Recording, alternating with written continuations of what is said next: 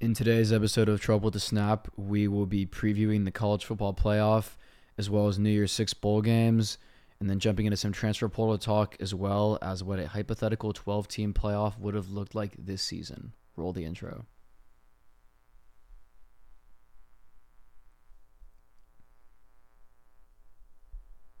Hello, everybody. Welcome back to Trouble with the Snap. I'm your host, Colton Deutsch, joined, as always, by the king of College Station, Katie, and everything in between, Will Szymanski, joining me in person. Will, how's it going? I'm doing great, man. It's kind of crazy that we're finally in person. It's weird, but I like it a lot. I'm doing all right, though. How are you doing today? I'm doing great. I'm just excited to do this in person. I mean, we don't see each other all the time, just due to us living a little bit far apart in Houston and obviously going to different colleges. So it's definitely fun to record an episode in person. I think it's going to flow pretty well, and hopefully the audience will hear a difference. I would hope so. Yeah, I will say, though, we haven't, as everyone knows, we haven't put out any new episodes, or you and I haven't even thought about podcasting, I think, since December 5th, which was the last day we did something. So there certainly might be a little bit of rust we have to knock off, but I think we'll be just fine. I think we can handle it. And yeah, I mean, how's your break been so far? It's been really well. I went out of town. I went overseas for about a week, 10 days, whatnot. Just had a normal family vacation. It was awesome. Then after that, my dad and I went to Arkansas for about 3 days, I believe. We went on a little hunting trip, and we've been doing that the past couple of years, and we had a lot of fun. And then, of course, as soon as we got back, it was just in time for Christmas, which I know is your favorite holiday of the year.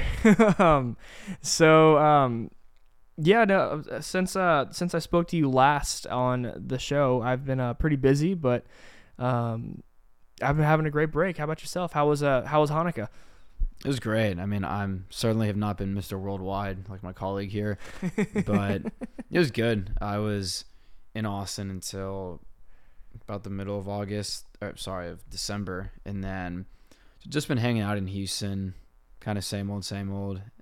We have a group of buddies who will buy nosebleeds at the Rockets games, sit up there, shout out section 409, and we'll cheer on the Rockets, who are kind of back in the playoff hunt right now. Low key, a little bit. Yeah, tickets are getting a bit too pricey. I think we're playing a little too well. On a 2-game losing streak, though, so we're going to have to step it up against the Sixers coming up. But it's been fun. It's nice to be at home, kind of have some things done for you, get to sleep in a little more, and not have to worry about school and whatnot. So it's been good, but kind of sad the season's winding down. But at the same time, though, it's such a good and bad thing at the same time that the season's kind of winding down. It's a bad thing, of course, because we look forward to college football all year, and when you finally reach the end of it, you realize you have the long off season just staring you directly in the face. But it's also good because you get some of the best games of the year, at least in theory, with the college football playoff and New Year's Six games, and all the madness that every other bowl game brings. So it's like kind of like a give and take kind of thing. But yeah, whether it's the high stakes playoff games or seeing a coach get mayo dumped on them, college football is college football. That's why we love it. It's just, yeah. I so the Duke's Mayo Bowl, they've been around for like 2 to 3 years, and didn't they just start dumping mayo on coaches like last year maybe? I think it started 2 years ago. I think it was North Carolina, South Carolina. Oh, Shane Beamer that's right. Got the mayo dump.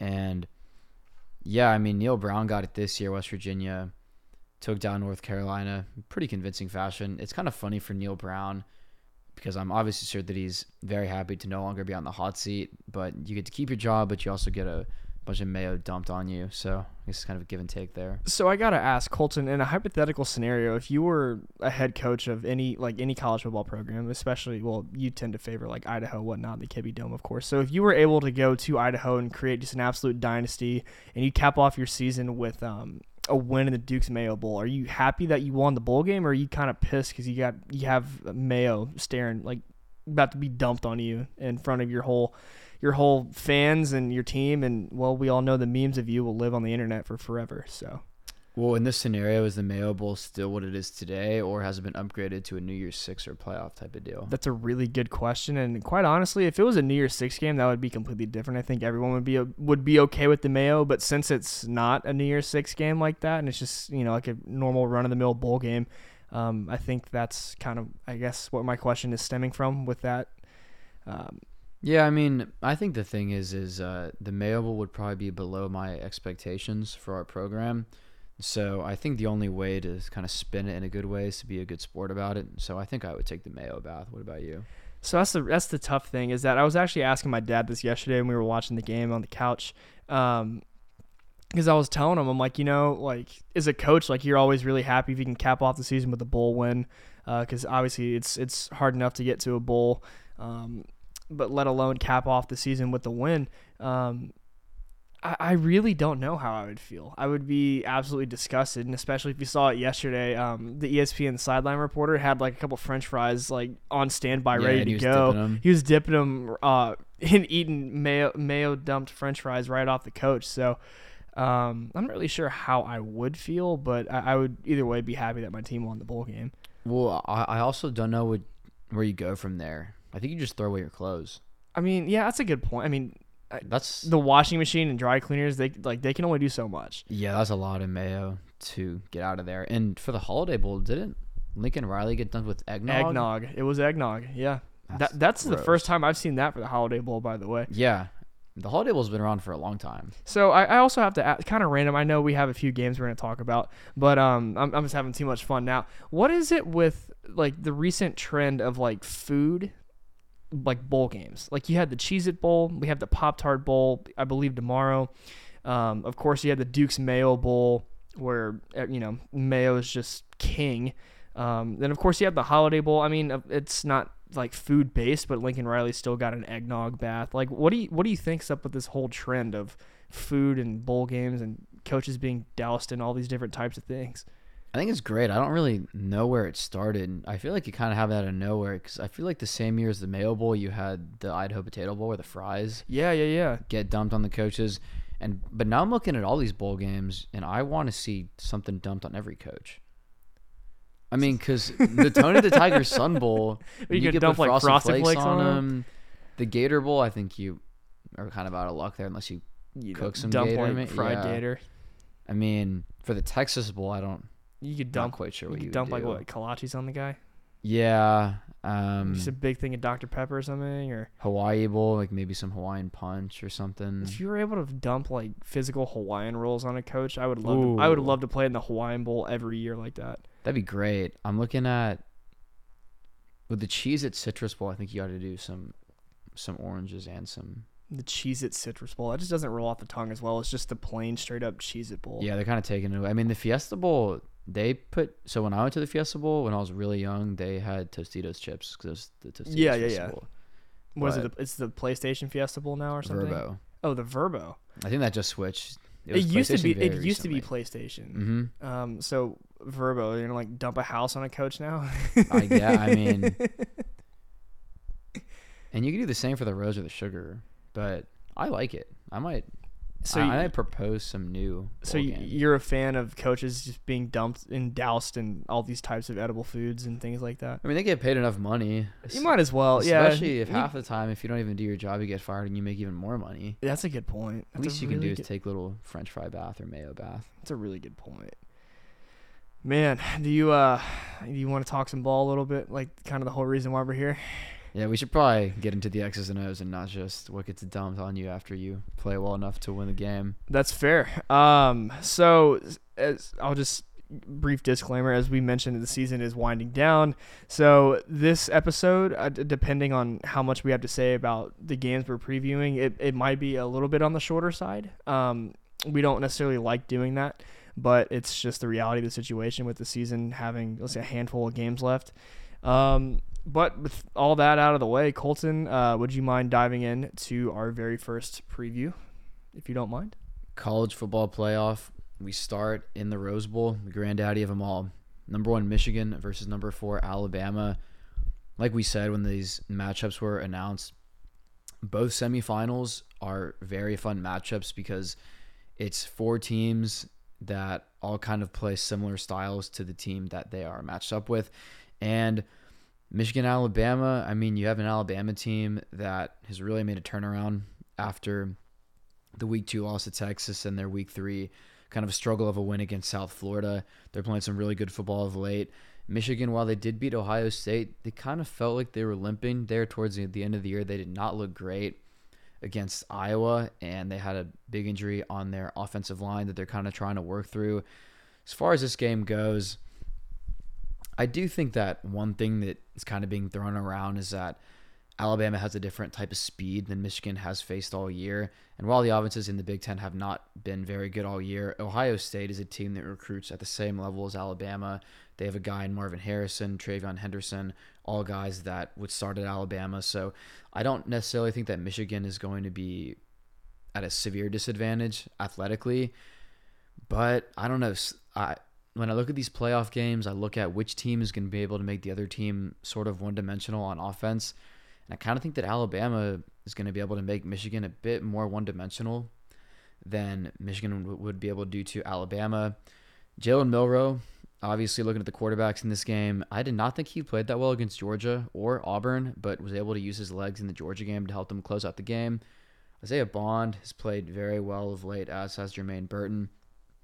But I don't know. There's just been something about people counting out Michigan. I think Michigan finds a way to get it done. I really liked in the Ohio State game how J.J. McCarthy, anytime they asked him to make a big throw, he seemed like he could make the throw.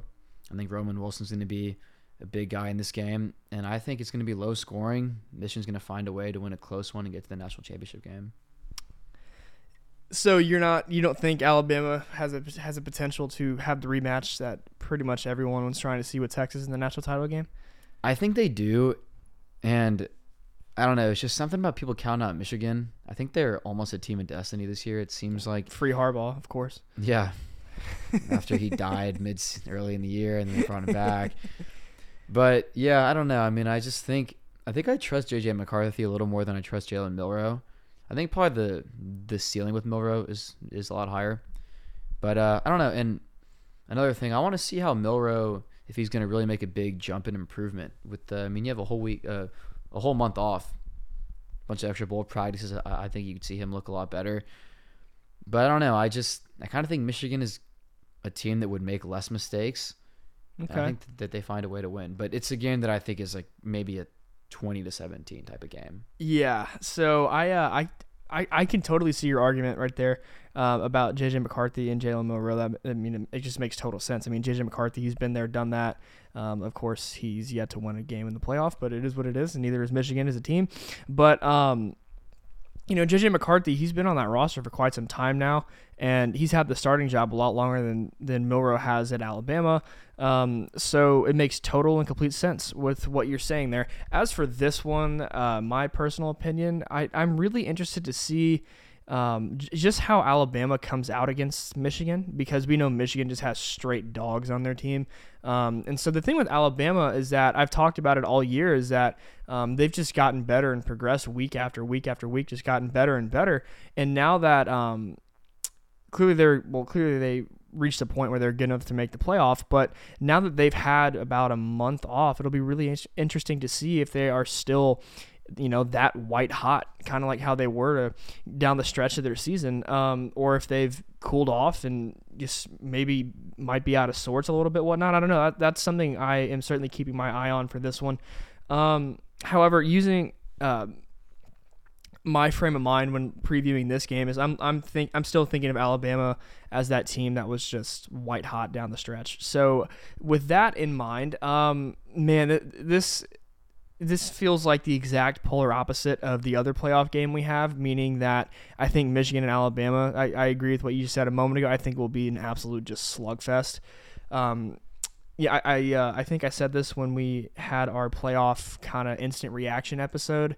This game to me, it seems like it will be a quintessential, like just Big Ten classic game, meaning it, like what you're just saying, like 24-17 style game, or like 17-10, something like that. Even though both of these teams have offenses that are pretty damn good, this game will be won by whoever's defense makes the most plays, in my opinion. And so that's why I absolutely think this will just be just old school, just kind of smash mouth football. As of right now, I do kind of agree with you as well. I would probably give Michigan just the slight advantage. I mean, I could see this going either way, but my guts just kind of tell me right now I think Michigan has just an ever so slight advantage over the Tide in this game. But at the same time, I've also said this a couple times throughout the year. I never want to bet against Nick Saban as long as he's on the Alabama sideline. So this is pretty much a toss up for me. But as of right now, I still like the Wolverines in a very, very close game. Yeah, and that's the hard thing I think with this game is that Bama, even though they've improved a lot, they still feel like a bit of an unknown. And the only reason, well, what I mean by that is that I think that we kind of know what we're getting mostly from J.J. McCarthy in Michigan. They're probably going to be steady. They're going to want to run the ball, which they have not been as good at late of late. And we know J.J. McCarthy is probably going to take care of the ball and make the smart read. With Jalen Milroe, he could turn it over. He could run for an 80-yard touchdown. Like it's a very high variance. At the same time, though, with Milroe is that since he's a little bit more of a risk taker like that, I mean, it's like higher risk, higher reward. Exactly. So whenever it does pay off, it will be awesome. But when it doesn't pay off, then it's also awful. So it's just. Would you rather? I guess what you're trying to say is, would you rather have someone who kind of plays it safe, a little bit more conservative, or would you rather have that dude who just tries to go for a home run, grand slam type of play every 5 or so plays, feels like every now and then? Yeah, and I mean you could. If you look at Bama's one loss this year, I mean, you had Milroe throws 2 pretty bad picks, almost was another one, and then he's able to throw a beautiful deep ball for a touchdown.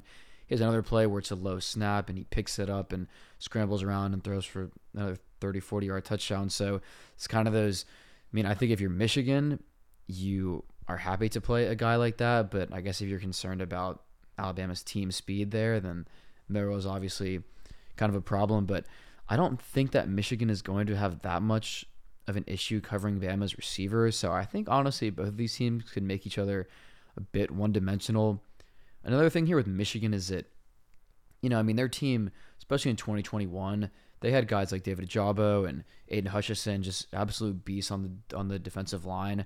While they're still great there, they don't have any sort of dominant D linemen or pass rushers, which is kind of something to keep in mind here, but I think we're on the same page, but this will be a great game. I'm really excited to watch this one. So, of course, with the playoff, we have 2 games, and so I think it's probably time that we go to the next game. And once again, of course, I'll let you lead this one off, considering who's playing in this game. So, Colton, of course, it's Washington, Texas in the Sugar Bowl. I believe you told me that you're going to this game, so best of luck going to New Orleans or around this time of the year. But Colton, what are you seeing out of this game? What are your thoughts? How are you feeling as a fan? Of course, having your team in the playoff, things like that. But aside from remove the kind of the fandom cap for just a moment, as a fan of college football, what are you excited about in this game? What are you looking forward to? Thoughts, concerns, just preview. Just what do you see in this one? Yeah, I am going to the Sugar Bowl, Washington, Texas. This is the later game at about 7:45 Central.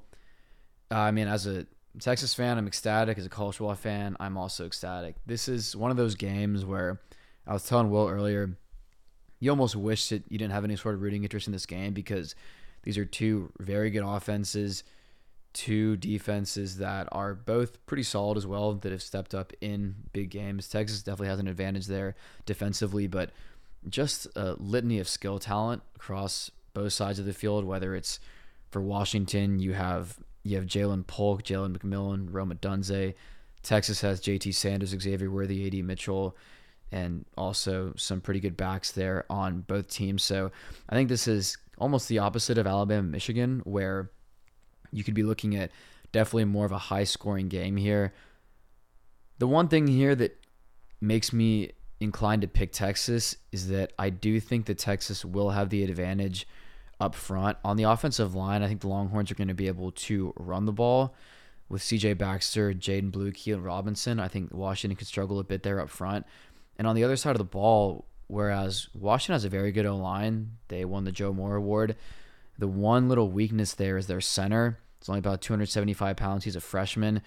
And lining him up against Byron Murphy and Devondre Sweat is a major disadvantage for the Huskies. And I think that is something that Texas could really feast on. The one thing in this game is that even if I think that Texas is going to play more physical, and maybe if Texas plays the better game, Washington's receivers are so good that they could each go for 100 apiece and make some big plays on jump balls and stay in the game here.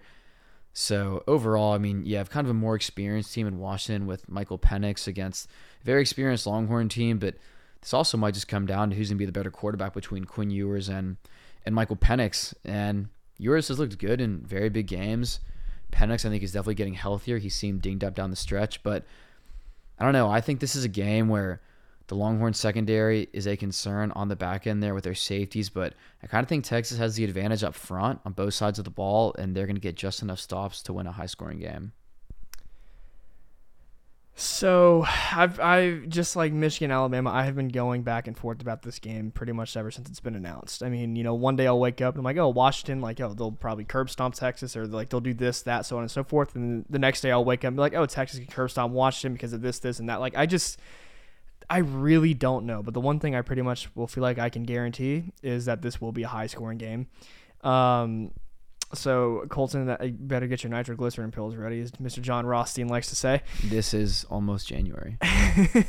Anyways, but for this game, it's really tough. I think, in my opinion, I think Texas is the more complete overall team, meaning that they are just both salty, of course, on offense and on defense. And, of course, they're pretty damn good on special teams as well, with Bert Auburn just knocking them through constantly. However, for Washington, I feel like they are certainly still a complete team, but in my opinion, they just seem a lot more offensive heavy. I mean, don't get me wrong, their defense has certainly made plays when they needed them most this season, but I feel like the ultimate like DNA of this Washington team this season has just rely on your quarterback Michael Penix and just that entire offense just get something going. So I am very, very excited to see this game. I'm probably more excited for this game than I am Michigan Alabama, just because I love high scoring affairs, kind of shootouts like that. For a pick, I mean, this is where it gets tough. Man, I just don't know. If I had to pick right now, which of course I do, that's dumb why I just said that, but I would most likely say Washington, just because I like their receiving core just a little bit more than what Texas has to offer. I'm not saying this because I'm an Aggie and things like that. I'm just truly as a college football fan, I like what I've seen from the Washington wide receiver room just a little bit more than what I've seen from Texas this year. And that's not to downplay the greats that Texas has on that roster. It's just I personally just have liked what I've seen from the Huskies just a hair more than Texas. So I mean, ultimately this game still feels like a pick'em, but that's what I'm going to rock with as of today. But I guarantee if you asked me tomorrow, I'd probably find a way to take Texas over Washington. So I really don't know. But as of right now in time of recording, it's Huskies for me, man. Well, that's the other thing, is that I understand why Texas is favored, but I feel like from the national media, there's this, everyone is just picking Texas, and it seems like almost like a no-doubter type of deal. And I wouldn't be surprised at all if Washington won. I mean, Texas is 12-1, Washington's undefeated. So, and they're undefeated for a reason. I think people get too caught up in the fact that Washington had a lot of close games in the middle of the year. Got to find a way to win. And the Pac-12 was a very solid conference this year. They played a lot of 8-9 win teams, kind of in a row, and that made it tough on them. And I mean, one of the things that I'm really looking for in this game is that Texas has one of the best third down defenses in the country. They're actually number 2 in the nation. Washington is just outside of the top 10 in third down conversions, and it kind of feels like when you watch Washington, especially in both Oregon games, it seemed like every single money down, Washington was the one making the plays. And so, I mean, we know how thin the margins are in college football, and especially in a game like this, but I mean, I don't think that you're off the mark at all. I think Washington's receivers are pretty incredible. And Dylan Johnson is, when they've got him going on the ground kind of middle, late in the year, that's kind of been the thing that's really opened up their offense.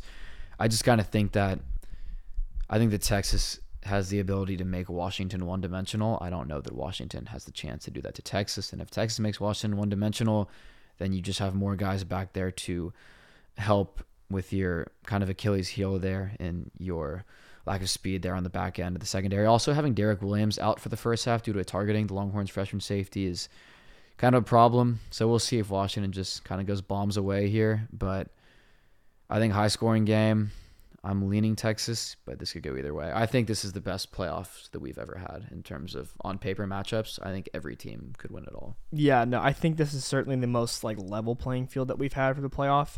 I've touched on this in the past once again, but in years prior to this, it feels like there's always been kind of like that one team in the playoff who usually is like the number one seed. You can just tell is just leaps and bounds above every other team in the field, except for this year. I mean, you know, I couldn't agree more. This feels like the playoff field hasn't been this wide open since its inception back in 2014, I believe. So this is just the most level playing field, and it truly feels like anyone can beat anyone. And so I'm here for it. Bring on the chaos, man. I really would love to see something pretty chaotic go down in this playoff. And kind of jumping off of that, I mean, I think that it's funny because both, at least to me, it seems like both Michigan and Washington are being picked against more so being, picked as the favorites, even though they're the only two undefeated teams and they're 1-2. Yeah, no, for real. I'm really curious to see what like the line is on these games. I mean, of course they're posted and all that, but I haven't checked them in a while. I think Michigan's about -2 and Texas is -4.5 was the last that I saw. Okay. This is kind of random, but speaking of lines, you can see that Dave Portnoy put $1 million cash on Michigan. I did not see that. Wow. Yeah, $1 million cash on Michigan. But the thing with Dave though is that we probably should have talked about this in our analysis of that game as well. He's posted on his Twitter, and mainly his Twitter. That's like where he posts all his social media stuff. He will always talk about like what his locks are and what he thinks will hit, and it's always been the exact opposite of that. And so like he does this especially with like NFL games, things like that. He's like, oh, like prime example, like last week is like, dude, like put the mortgage like on the Cowboys to beat the Dolphins. Well, the Dolphins ultimately won that game. And so I actually saw this tweet as well from Flaming Hot Takes. Do you follow, like, you have ice cold takes and then you have Flaming Hot Takes. Yeah. And so the one from Flaming Hot Takes was one that Portnoy put out. He said like, bet like this game, and this game. And this dude said, I'm putting like everything that I own on the exact opposite of this. And the dude who bet on the opposite is the one who cashed everything. So I just kind of got sidetracked. But pretty much what I'm saying is it'll be interesting to see if the Portnoy curse is real, especially with Michigan being his alma mater, and he has $1 million cash on there. So, with that in mind, I actually, looking back, wouldn't be surprised if Alabama dropped like a 60 burger on the Wolverines now. Well, another thing, I also think that this might be Jim Harbaugh's last game at Michigan, or that the national championship, if they make it, would be his last game at Michigan. We should probably talk about that once we get past our little New Year's 6 game preview, things like that. All right, let's keep this thing moving a little bit. Next game we actually have coming up tomorrow, as of today's recording, which will be Friday the 28th. No, excuse me. Thursday the 20th. Friday the 29th. Yeah. Yes, Friday the 29th is Ohio State versus Missouri in the Cotton Bowl in Arlington. This will be a lot of fun. Especially because I don't think there are many opt-outs. Of course, the most glaring one for Ohio State is Kyle McCord is now going to Syracuse, which is a bit of a head-scratcher, but do you, man? And actually, did you see that Marvin Harrison, he wasn't at practice like the past few days or something? So do you think he opted out, or do you think he's probably opting out? Okay. I can't imagine he would play, which is a shame because that's two awesome receivers in Luther Burden and Marvin Harrison Jr. That's the whole thing with opt-outs, is that I feel like if you're not like a New Year's 6 game, I understand it a whole lot more than if you're in one. Because if you're, Marvin Harrison Jr. is the number one wide receiver on the draft big board and whatnot. So it kind of makes sense. I can see that, but at the same time, it just kind of sucks because I'm just thinking back that whole like Leonard Fournette domino effect that he just sent ripples through college football, because he was like the first like main notable guy to opt out of playing in a bowl game. I think it was him and CMC. Yeah. But because before that, you're expected to play unless you were hurt or things like that. But, and especially because, the Cotton Bowl is a historical bowl game. It's a big-time bowl. Absolutely. But, so, damn, I get sidetracked easily, especially when we're in person. I just realized that. Anyways, back to the game preview. Shout out Episcopal legend Donovan Jackson. His Buckeyes taking on Missouri. This game could be fun, but I think ultimately I do still think Ohio State does have enough firepower, enough depth, even without guys like Kyle McCord and Marvin Harrison Jr. not in this game, I do still think Ohio State is just going to pretty much overpower Missouri, especially considering that Missouri is kind of, I don't want to necessarily say overachieving, but they have certainly exceeded expectations this season, especially with their coach, Eli Drinkowitz, being on the hot seat coming into this year. So shout out to Coach Drinkowitz for the hell of a turnaround, but I unfortunately think that the Missouri Tiger magic kind of runs out here in Arlington. So I'm actually going to go against you. I'm Okay. taking the Tigers here. I just think a lot of these bowl games are about motivation. I think Missouri, this is a bigger deal for them to be in a New Year's Six bowl than it is for Ohio State. Like you mentioned, Kyle McCord goes to Syracuse. They are starting Devin Brown now, who was a pretty big-time recruit. He's a redshirt freshman. I mean, kind of the one interesting thing about this game, too, is I think a lot of these bowl games are almost kind of tryouts for certain guys. If you look at the USC game last night, you have Caleb Williams going pro, and USC's looking at a couple guys in the portal, such as Kansas State quarterback Will Howard. And then you have a guy like Miller Moss, who throws for 6 touchdowns last night. So he might be the guy that could possibly be in line for the starting job based off his performance in last night's game. So this is kind of a little tryout for Devin Brown. I'm sure Ohio State's kind of shopping around in the portal as well. And you mentioned Marvin Harrison Jr. is out. It just feels like more guys from Missouri are going to play. You're going to have Cody Schrader, Brady Cook, and of course Luther Burden as always. So I think that the Tigers probably want this one more and that they find a way. But who knows? This is Donovan Jackson's last game in college. That's a good point. That's a very good point. I think I've seen him maybe third-ish round. Okay. I don't know, but shout out to Donovan. That'd be pretty cool to see a guy in our grade go to the draft. Get drafted early. like that. So I haven't necessarily whenever college football season's going on, unless it's just kind of obvious, I don't really look at mock drafts or kind of projections like that. That's just not really my thing. But once the season's over and I can kind of shift focus a little bit, then that's kind of when I get all into it. So it's actually really interesting to hear that about Donovan. I wish him nothing but the best, and I hope he does get taken in that 3rd round, if not sooner. All right, let's keep this thing going. Next game is Liberty versus Oregon. This is quite the matchup we got on our hands here, Colton. But after watching the SMU bowl game, it's pretty obvious that I think Liberty was in fact the right team to get the New Year's Six bowl bid from the Group of 5. What do you got here, Colton? What are you seeing? Yeah, I mean, Jamie Chadwell has done a great job there. Caden Salter, a Texas guy, Tennessee transfer, is a very good quarterback. And look, Liberty had a weak strength schedule, but they won all their games, won their conference, undefeated team. But Oregon doesn't really have many opt-outs for this game, and Bo Nix and Bucky Irving are playing, so I think they'll be way too much for the Flames. I think Oregon takes this one pretty handily. Yeah, I honestly couldn't agree with you more. Quite honestly, I'm not really sure I have much to say about this game, except I just think the Ducks will absolutely steamroll Liberty. Yeah. Excuse me. On to the next game. Ole Miss, Penn State, the Peach Bowl. This is going to be a good game as well. Colton, lead us off if you don't mind. So you have a couple of Penn State opt-outs, particularly Joe Alt, I believe, is opting out, their star offensive lineman. But, I mean, looking at this game, I mean, you got both quarterbacks are going to be playing in Jackson Dart and Drew Allar. And kind of with Allar, I'm looking to see how I think he had an up-and-down freshman year. And in some of the big games, he wasn't as good as you would have hoped. But with a whole month to prepare, I think you could see some major improvements. But look, Ole Miss has their whole staff intact. A lot of their team is going to play, and a lot of their team is also returning next year. So with Penn State being short of Manny Diaz at DC, I think that Ole Miss finds a way to win the Peach Bowl. Yeah, I agree, especially considering how well Lane Kiffin has been clearly winning the transfer portal so far this season. I don't see how one more win like that would be such a big shocker. I'm not really sure I have much to say about this game, except for I'm kind of right there with you. I think Ole Miss will get the job done. I don't think it'll necessarily be a blowout. I think it'll probably be like Ole Miss by maybe about 10 points or so. That's what I feel pretty comfortable saying. But yeah, either way, I got the Rebs in this game, or the Land Sharks now, excuse me. Finally, the last New Year's Six game on our slate is Florida State versus Georgia in the Orange Bowl. So this, I will just make a quick disclaimer.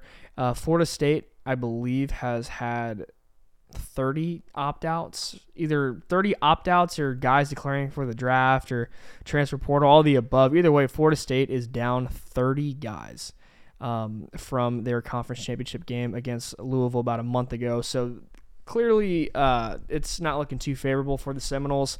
Some people were thinking that they might all stick around and try to really stick it to the committee one last time in the Orange Bowl against Georgia, or at least give their best effort, but that clearly does not seem to be the case anymore.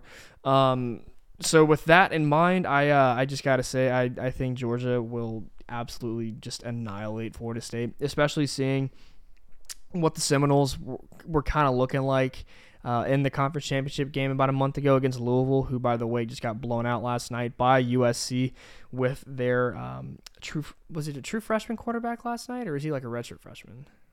He's a redshirt freshman, I believe. Okay, well, either way, it was still his first collegiate start, and he still dropped 6 touchdowns, which was incredible. So, long story short, Florida State, they just, that defense is only so good, but at the same time, I think Georgia and Carson Beck, Brock Bowers, and so I just think they're just going to absolutely steamroll the Seminoles here. Yeah, I'm with you. Like we said, a lot of these games are about motivation and who's opting out and who's opting in. And while Georgia has a lot of guys that will be sitting out as well, I mean, you still have Carson Beck and Dylan Bell, and I mean, you just have way more guys than Florida State has. And Tate Rodemaker also entered the transfer portal, so you also have your freshman starting again, and that did not go too well last time, and I don't really see it going too well this time. So I think Georgia's a 20-point favorite. They probably cover that. And, real quick, I want to correct myself. Joe Alt plays for Notre Dame. I got them mixed up. I was thinking of Penn State offensive tackle Olu Fashunu. So my bad there. But, yeah, I think that about wraps up our New Year's Six. I think, Missouri, I'm looking forward to that game.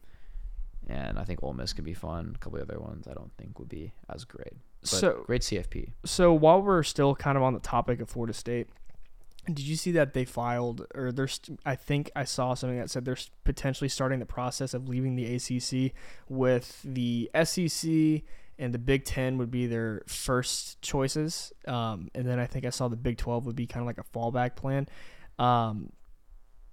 Do you have any opinions on that? Like, what do you think about that? I mean, I totally understand the move, especially what happened this past season. No questions asked. It makes total sense, but also at the same time, it's kind of like, why, but what are your thoughts on that? So I had read that Florida State apparently had been kind of thinking about this for a while. They just did not want to try and make this move during the season because they thought it would be a big distraction to the team and the players.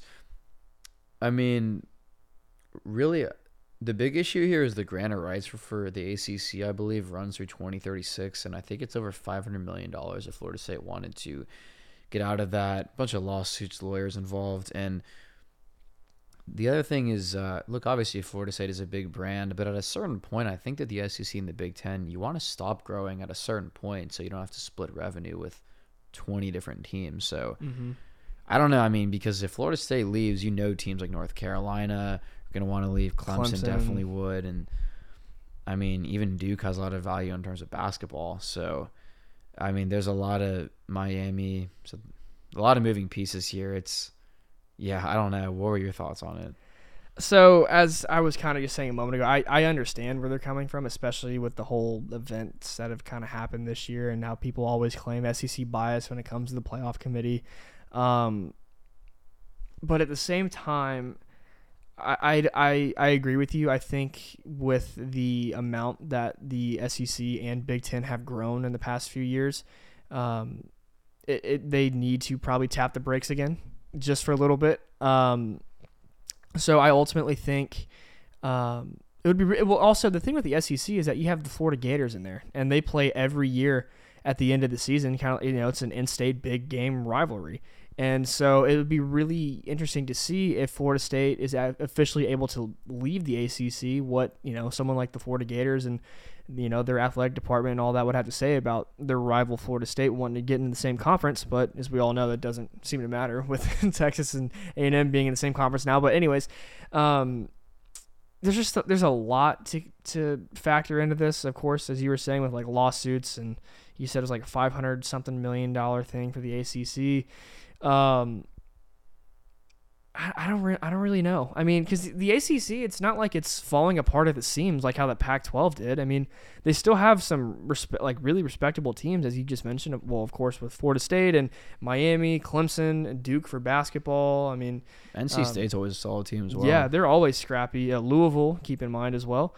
It's not like the ACC is truly. It's they still got a lot of really good pieces and teams in that conference, but I guess if Florida State, in their eyes, after being robbed of the playoff this year, I think the only way in their minds now for them to have made it maybe this season was to have maybe just a little bit of a better strength of schedule. And the only way to do that is by jumping into another conference such as the SEC or Big Ten that can offer that to you. But at the same, I mean, correct me if I'm wrong. This is just kind of my take on it. I feel like Florida State, since the whole playoff snafu, is just kind of like just jumped ship and just like completely like freaked out about it. I mean, for God's sake, they're like threatening legal action against the playoff committee about the. They're not threatening. They are taking legal action against it. Yeah. So, I don't know. I don't want to necessarily say like it's not like sore loser here because, well, they haven't lost, but it's just like once they were officially left out of the playoff, everything just went to hell. That's just my kind of take on it, though. Maybe just like a knee-jerk reaction from the Seminoles, but I don't know. Yeah, I mean, it's tough because it does get annoying hearing about it all the time, but I also know if that was my team. I would march on Grapevine. Yeah. It's crazy. There's too many. I think there's too much politics and lawsuits in college football. Like, let's just play football. Yeah, no, I totally agree. Well, especially now with the portal and NIL. I mean, that just only came in to make college football just a complete mess. Well, it's funny. So I was talking to my dad about it, and my dad was like, I think college football got way more serious than people thought it would. Yeah. And I think it's kind of a good point. Yeah, no, absolutely. Because hell, I mean, for the longest time, even when you and I were kids still growing up, like college football, dudes just played for the love of the game and they loved their schools, and they realized that they were getting free educations from world-class institutions all across the country, and you're playing football with a chance to go professional. I mean, that was good enough for decades and decades and decades, and then finally, of course, like everything else, the almighty dollar just reigned supreme in everything, and so the NIL just came in, and once that happened and the whole transfer portal thing, it just opened up a world of pretty much unrestricted free agency, feels like. I mean, you also need, I think the biggest problem is that you need some sort of central figure and leader in college football, and they don't have that. Well, the NCAA is just so spineless and just weak. They don't have that. Yeah. And they don't have actually any sort of legal power. Mm-mm. So anytime someone brings up a lawyer against them, they just fold. Yeah. And so, I don't know, it's a tough thing, and I also think it sucks. I mean, the portal is what it is. It just sucks, especially when I'm looking at Texas. I mean, Texas has a couple guys that entered the portal that are not going to get to be the team for the playoffs. Mm-hmm. And what are the odds that you go to another team? If you're transferring from a big school, you're probably not going to another big school. You're probably not going to make the playoffs again, and a lot of these guys have to miss out on the playoffs because of the way that the calendar is set up in the NCAA, that you have to – that your free agency is in the middle of the season. Well, a prime example of this, especially last night too, in the Texas Bowl, the A&M Oklahoma State game. Mike Gundy's son. I can't think of his first name, but Gunner. Gunner. Wow, that's a hell of a name. Gunner. Great name. Yeah, Gunner Gundy. Anyways. He's the backup quarterback at Oklahoma State, and he actually had a rushing touchdown last night in the bowl game, even though his name is officially in the portal from Oklahoma State. Like, that's just how screwed up college football is at the moment. That would actually make, I just thought of this, that would actually make it for like another great episode of us if we could like just think of like ways to maybe fix college football and things like that. That could be fun. I think we do a pretty good job. And I mean, similarly, like Texas has a guy, Casey Kane, who's kind of in the second team unit with the receivers, who's committed to UNLV, but is in the playoffs. He's playing. He will be on the roster for the playoff. Right. God, dude. And it sucks because, I mean, I'm sure that because the way it goes, if you're in the portal, I mean, spots are getting taken quick. Yeah. you also don't want to miss out. I mean, your season is still going on. How do you think that would feel though? Like once he walked in the locker room for like playoff prep practice, like how do you think that felt? Like if he was already committed to that school and everyone's like, oh, like you just kind of quit on the team.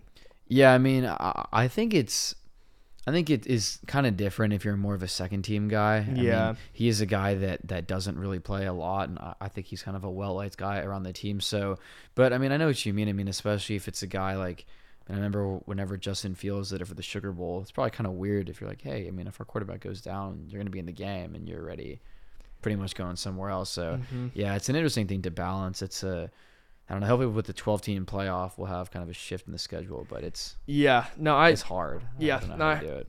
I hope the 12-team playoff will certainly help. If it'll at least certainly help us as fans because we'll get a handful of more games than we normally would now. Well, So, and real quick, the thing that we never really even talk about is that a lot of these, I mean, these are all universities, and so when it's happening, I mean, these guys have to transfer by early mid-January because that's when school starts. yeah, And exactly. so, I mean, it's I don't know, it's a hard thing to balance. I'm not really sure how you fix it. I don't know, but to be fair, I feel like there are a lot of college football players out there that don't go to college to play school. They just go for football and football only. So I feel like academics, oddly enough, are probably On the some of back the burner, the last priority for a few of these guys. Well, I just mean in terms of like when you have to actually Yeah, sign we like to because- be there. right, Yeah, no, I got you. I completely agree.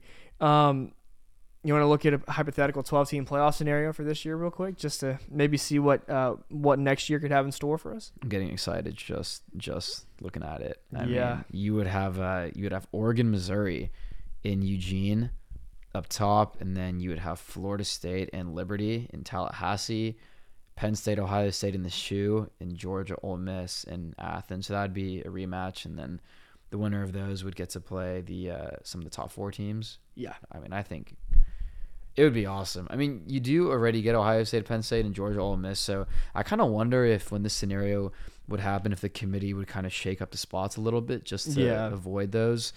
But shoot, I mean, I think Oregon, Missouri would be a fantastic game in Eugene.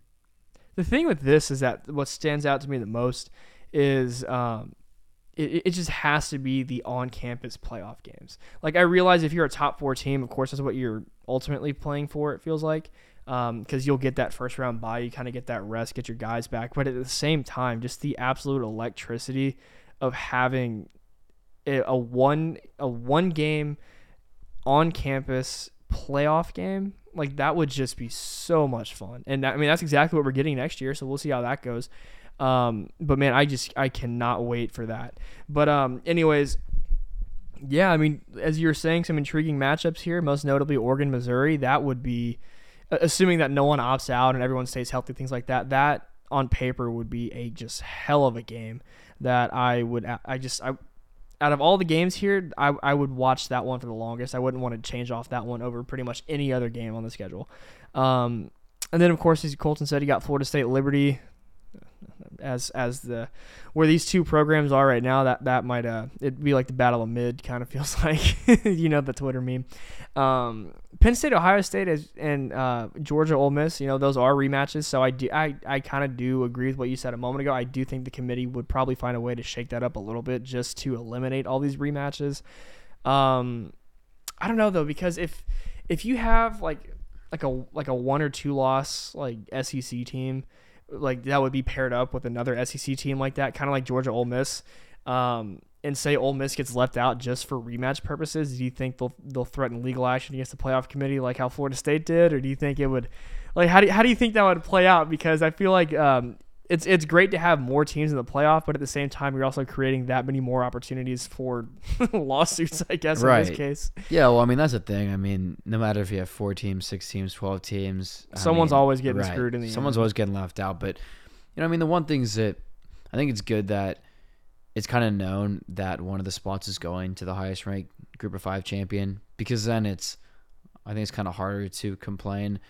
But yeah, I mean, it's while I do think that they could do some tweaking, I don't really know that that's necessarily fair. Yeah. Kind of like the Florida State thing. I mean, I don't think that you can judge or make tournament matchups based on how you think it's going to go. You should have to do with who has kind of, you know, earned it. But yeah, I mean, I'm just thinking about if you have Penn State, Ohio State, which is already a pretty hyped up rivalry. I mean, if you get that again, but for everything on the line. I mean, because obviously it's always a high stakes game, right? It's like middle of the year. Yeah. But I mean, say these teams play in week 8, they're both undefeated. The loser still has a good shot at the playoff. If you're playing, for it all. I mean, that's, in the shoe. I mean, it would be an incredible atmosphere.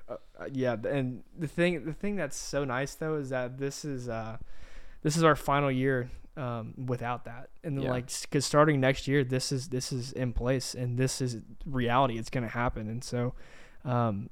And what's happened with the bowl is becoming meaningless.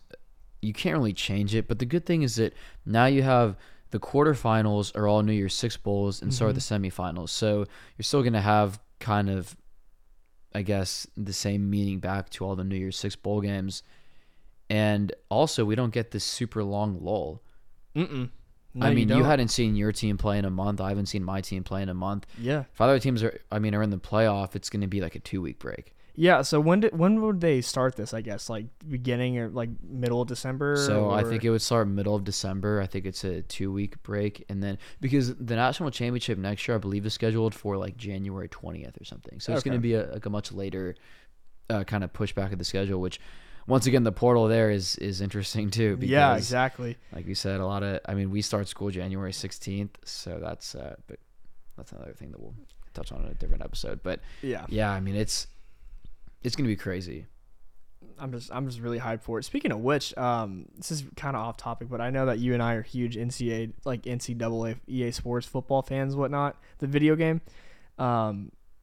Between the end of this season and the start of next season, we will have a new installation of that college football game, by the way. Dynasty mode is going to go crazy. So between the new college football game, a 12-team playoff, and obviously new conference realignments, our lives are going to look completely different from where we are now till pretty much starting in July, when Texas and Oklahoma will make the switch, and that's when the game's projected to come out, and it's all the above. So it's just kind of weird just thinking about where you and I are recording as of today, just how different like our episode like a year from now will be when we discuss like next year's playoff. Like a lot of things are going down, but a lot of good things are going down. I was thinking about all those playoff commercials that they show. They're going to be so much longer next year. Oh, God, I Gotta know. fit 12 teams into those. So how long do you think like the playoff selection show will be like next year? Because this past year it was like 2 hours long or something. Just mainly talking about like 4 teams. Well, the thing with it is like, because I think they did the first 20 or 30 minutes where they had like the quote unquote 6 teams that were in contention, right? Mm-hmm. And then they would interview all the reporters that were there. And then, I mean, when they did the actual like revealing, that only took like 2 to 3 minutes, I think. But yeah, I mean, they're going to have to cut down on something. Or actually, maybe they don't, because we'll still watch it. So then my question as well is, if you remember when they did it, they announced like who the 4, like when they did the top 6, they did it in like that weird order. They did like the 6th team, or they did like the 1 and... Yeah, they did 1 through 3, and they did 6, and then the 4 and 5 was last. So my question is, do you think with the 12-team playoff next year, they'll do like everyone else, but like keep the 12? Well, the thing is now with the G5 team, because what if the G5 team is known as the 12? Then I guess you do. That's a good point. Do you leave the kind of 10 and 11? I don't know. Like it's ESPN, they just want to build suspense and drama, of course. So I don't know. It'd be kind of weird, but. I'm just hoping that was on my Christmas list this past year, is that they stopped doing that in the playoff show. It's pretty bad. It's so dramatic. I mean that we just kind of ran through our whole game previews. This is now the whole discussion portion of our show. Is there anything notable going on in your world of college football? Anything we haven't addressed? Anything you want to talk about? I mean, honestly, I think. There's been some big portal entrances. I mean, you had Kyle McCord, who we talked about earlier. He goes to Syracuse, partially because Nebraska flipped Dylan Raiola, the 5-star quarterback from Georgia. Which was absolutely nuts, by the way. Yeah, huge for Matt Rule, Nebraska, which I want to see Nebraska kind of be good. I do. I've said it like all year long. I think it's just good for college football when Nebraska is finally winning again, And then you have Dylan Gabriel transfers to Oregon, which seems like a good fit to me. Dante Moore also is going to go there, but I guess he'll sit for a year. Cam Ward, DJU are kind of all searching. Riley Leonard goes to Notre Dame. Malik Murphy goes to Duke. All these seem like pretty fair fits to me. I guess it's cool for Dante Moore if he's fine sitting for a year. Walter Nolan goes to Ole Miss. We love you, Big Walt. Yeah. I didn't want to have to bring it up. It's okay. It happens. It makes sense. This is what's expected in today's day and age. It's part of a new coach. Yeah, it's just par for the course. Yeah, I mean, and there'll be guys entering the portal for a while, so kind of hard to keep track of all of them. But yeah, I don't really have much else to touch on. I don't really either. I realize that you and I have still yet to just like dive into the whole Michigan scandal thing, which we've kind of pushed off till the end. Yeah, we have. So that's our bad. So I know whenever Colton and I record our next few episodes in the future, we'll probably touch on it then. As of right now, though, I don't really know. I mean, I know as of the recording, like this moment, the Pop-Tart Bowl's on. So I'm probably, once we're finished here, going to rush downstairs and watch the Pop-Tart Bowl. The trophy looks awesome. It does. Except the whole kind of edible mascot thing. I remember when they first announced that, everyone's like, dude, like you want to eat a Pop-Tart off a dude who's been running around for 3 hours sweating his ass off? Yeah, that's one of the things I'm definitely looking forward to seeing how that one shakes out. Well, I mean, that's all for me. Yeah, then that'll just about do it then. Yeah, we'll be back with y'all for a national championship preview. We will. We will be back for a preview, and then I'm sure once the dust is finally settled, we can give like an analysis, things like that on the playoff and some New Year's 6 games. But yeah, that will just about do it for this episode then. We thank you all very much for listening. As always, once again, if you have any questions, comments, concerns, anything like that, you want to reach out to us, feel free to find us on our Instagram, our Twitter, or even check out our website. It's pretty fun. But yeah, thank you all very much for listening, and we will talk to you all very soon. Thank you all.